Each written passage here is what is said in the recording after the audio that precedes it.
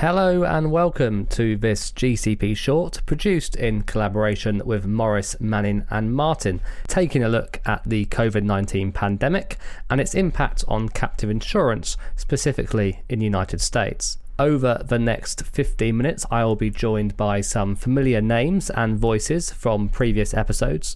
They are Joe Holohan, attorney with the insurance and reinsurance practice at law firm Morris, Manning and Martin, and Skip Myers, partner and senior counsel within the same practice at Morris, Manning and Martin. We also hear from Tony Benedetto, CEO of NASW Assurance Services, which runs the captive and risk retention group for the National Association of Social Workers. The three of us discuss the lawsuits already appearing as a result of the pandemic, the current state of risk retention groups during the crisis and how they are impacted or not by state mandates. And Tony gives us some great first-hand insight into some of the challenges NASW is having to overcome. So, Joe, at the start of the pandemic, we recorded a podcast discussing what types of claims and claims disputes we expected might arise in the following months. Now we're more than 6 months into the pandemic, and we've been through various phases, I think, of the pandemic in terms of lockdowns and coming out of lockdowns. What types of lawsuits are being filed now based on COVID-19 exposures? Well, they run the gamut. By latest count, there have been something like 6,000 lawsuits filed that involve COVID-related claims. A lot of those are insurance claims. Many of them involve long-term care facilities, nursing homes, and other healthcare facilities. And then some of them also involve conditions of employment or other, exposure or alleged exposure-related claims. On the insurance side, a lot of those claims are for business interruption losses. And the cases that are coming out in that area are running pretty strongly against recognizing the coronavirus as a trigger for business interruption losses.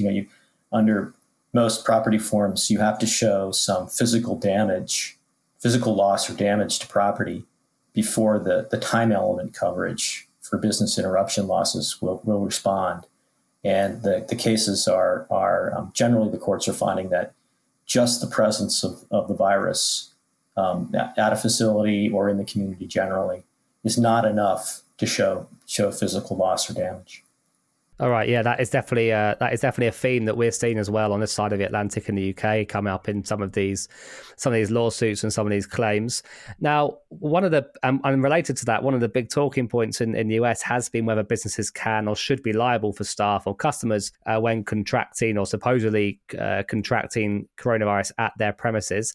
Have we seen states and or federal laws granting businesses immunity from these certain types of claims?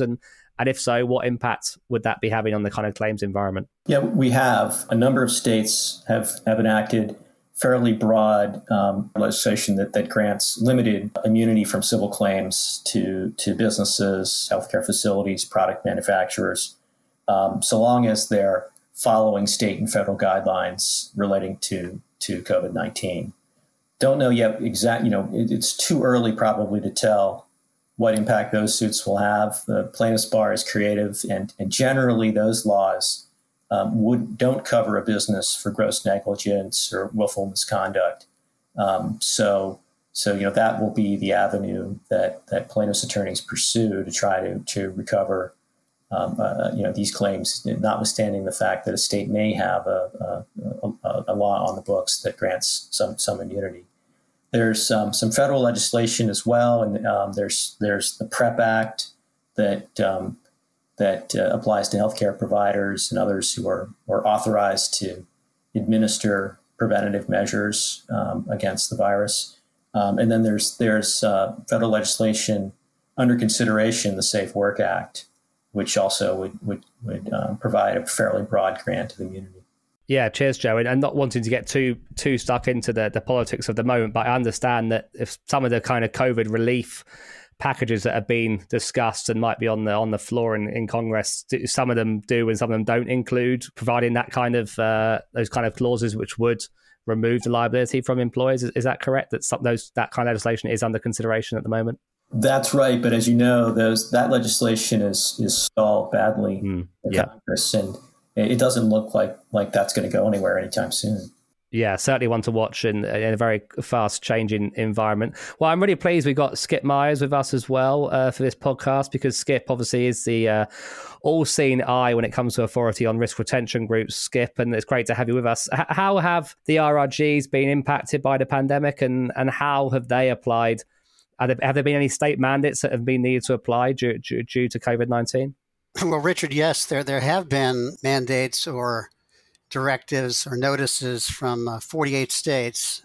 Only Wyoming and South Dakota have not provided these kind of requirements. And some states, let's say California, for instance, has done several. I think 5 different releases about what property casualty companies should or should not do. And just to sort of summarize what the states have been looking at, they are among other things, filings for payments should be deferred. In other words, the individuals are allowed to defer for payments.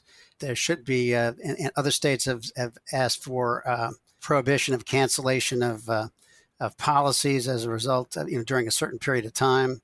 Midterm premiums should be adjusted, and so on and so forth. And they go on regarding settlement practices and a whole variety of things.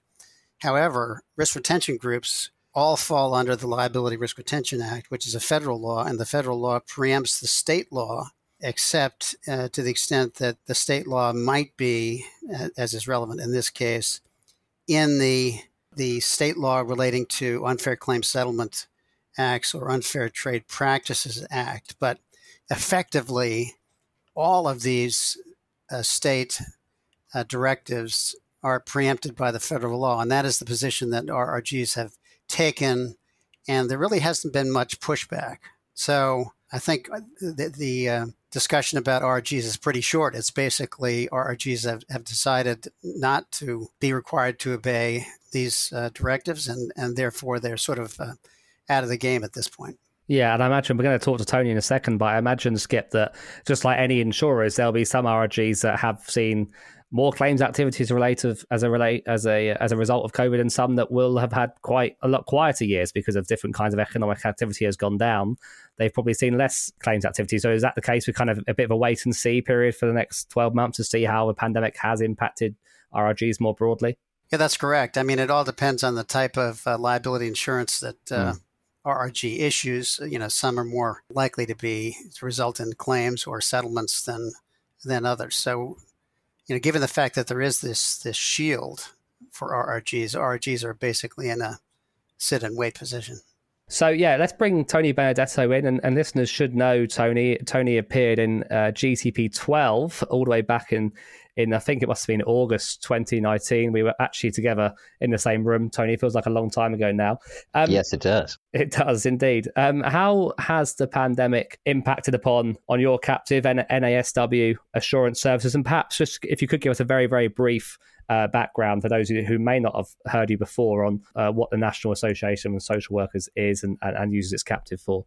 Sure. Well, National Association of Social Workers is the largest social work association in the United States, and we provide professional liability to that group, as well as social workers who are not members, and most recently expanding into behavioral health. So we've got a fairly large group. What we've seen early on in the pandemic is that the social workers moved from, as you might imagine, practicing therapy from in person to virtually.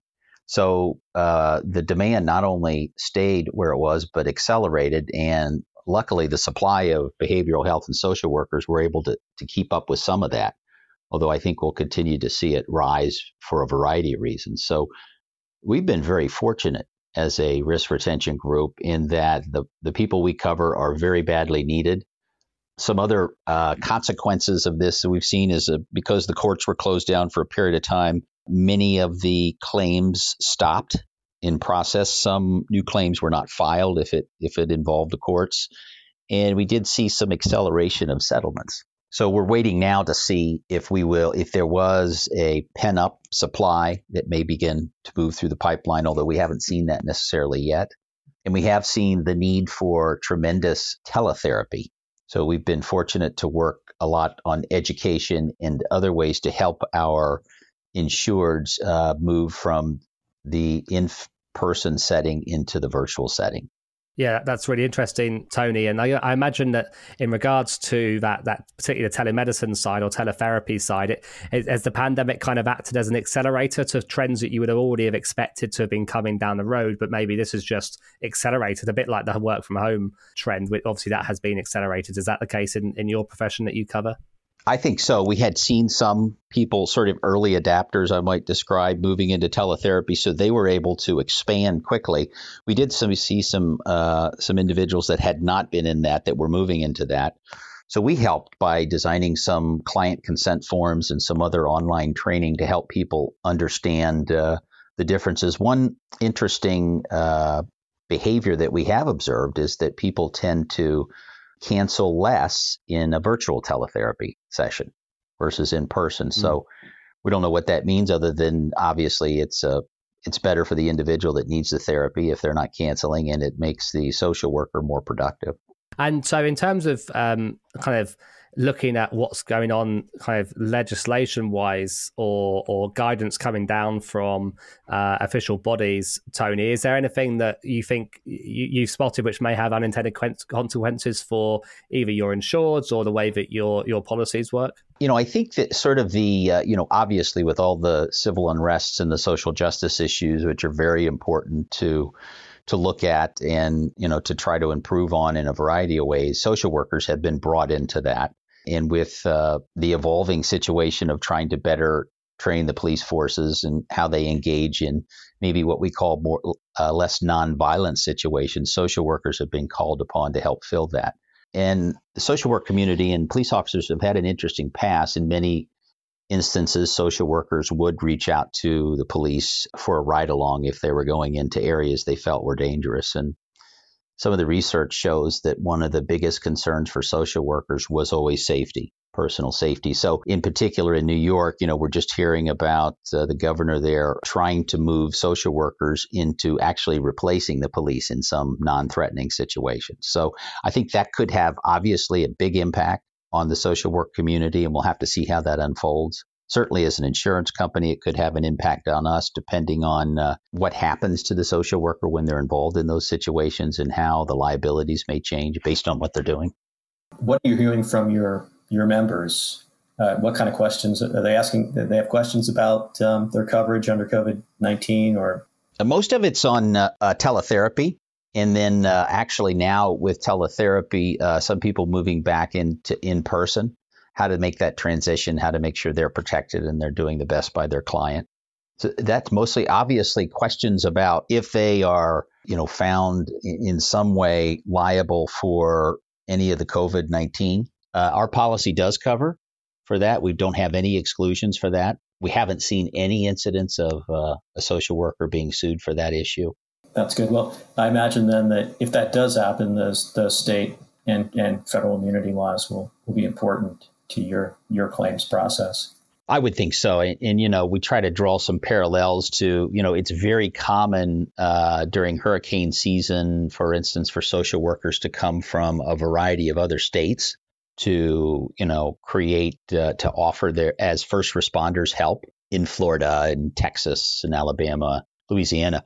And, the market and the states and the regulators have always done a pretty good job of creating a safe environment for people that are running down sort of into harm's way, so to speak, to help. So it'll be interesting to see if the lessons we've learned from that to help with the supply of people that are badly needed in difficult times, if that can carry over into the COVID situation. Tony, just lastly for you, is there anything that you've been able to do as an insurance company throughout the pandemics to kind of directly benefit policyholders? Has there been any way in terms of whether it be kind of education or training or equipment that the captive, the insurance company, is able to provide? Mm-hmm. Well, actually, we did. We expanded grace periods. We didn't want to see anybody lose their insurance, even if we didn't hear from them in the April through June period. a variety of consent forms. We created a volunteer program. So if you were a social worker and licensed and had not been practicing but decided that you needed to volunteer, and I know some states created phone banks to help volunteer, we would provide coverage for you at no cost. We picked that coverage up. We created what we call a pause in the coverage, which was interesting, and we worked closely with our DC folks, that if for some reason you had to abandon your practice for a period of time, we would pause your coverage. So we wouldn't charge you premium against it. And when you got back actively, we would go ahead and start your coverage. So you didn't lose any premium, and there were no gaps in your coverage. Fantastic. That's really, really good to hear. And that's one of the benefits, of course, of having a captive or an RRG or similar structure, that you can make those decisions with the policyholder in mind as part of your kind of raison d'etre, rather than it being purely driven by other external factors. Joe, just lastly to you or Skip, to be honest, is there any other areas directly coming from the pandemic that you have seen impacting upon captives? Obviously, Joe, we talked earlier in the year a bit about board meetings obviously being disrupted by travel restrictions and the pandemic. Has there been anything else that you think is worth touching upon?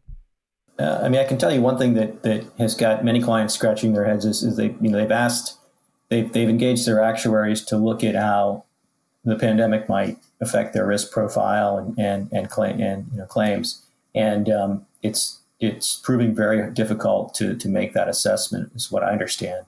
We just don't have any sort of this is a historical incident without precedent. So the actuaries are hard pressed to really be able to say very much at all about how this is going to affect claims, which is concerning. But that's what it is. What it is. Well, thank you to Joe, Skip and Tony for joining us in this latest GCP short in collaboration with Morris, Manning and Martin. To find out more about our guests and the law firm, please do visit our Friends of the Podcast page on globalcaptivepodcast.com. In the meantime, stay safe, stay well, and see you next time, captives.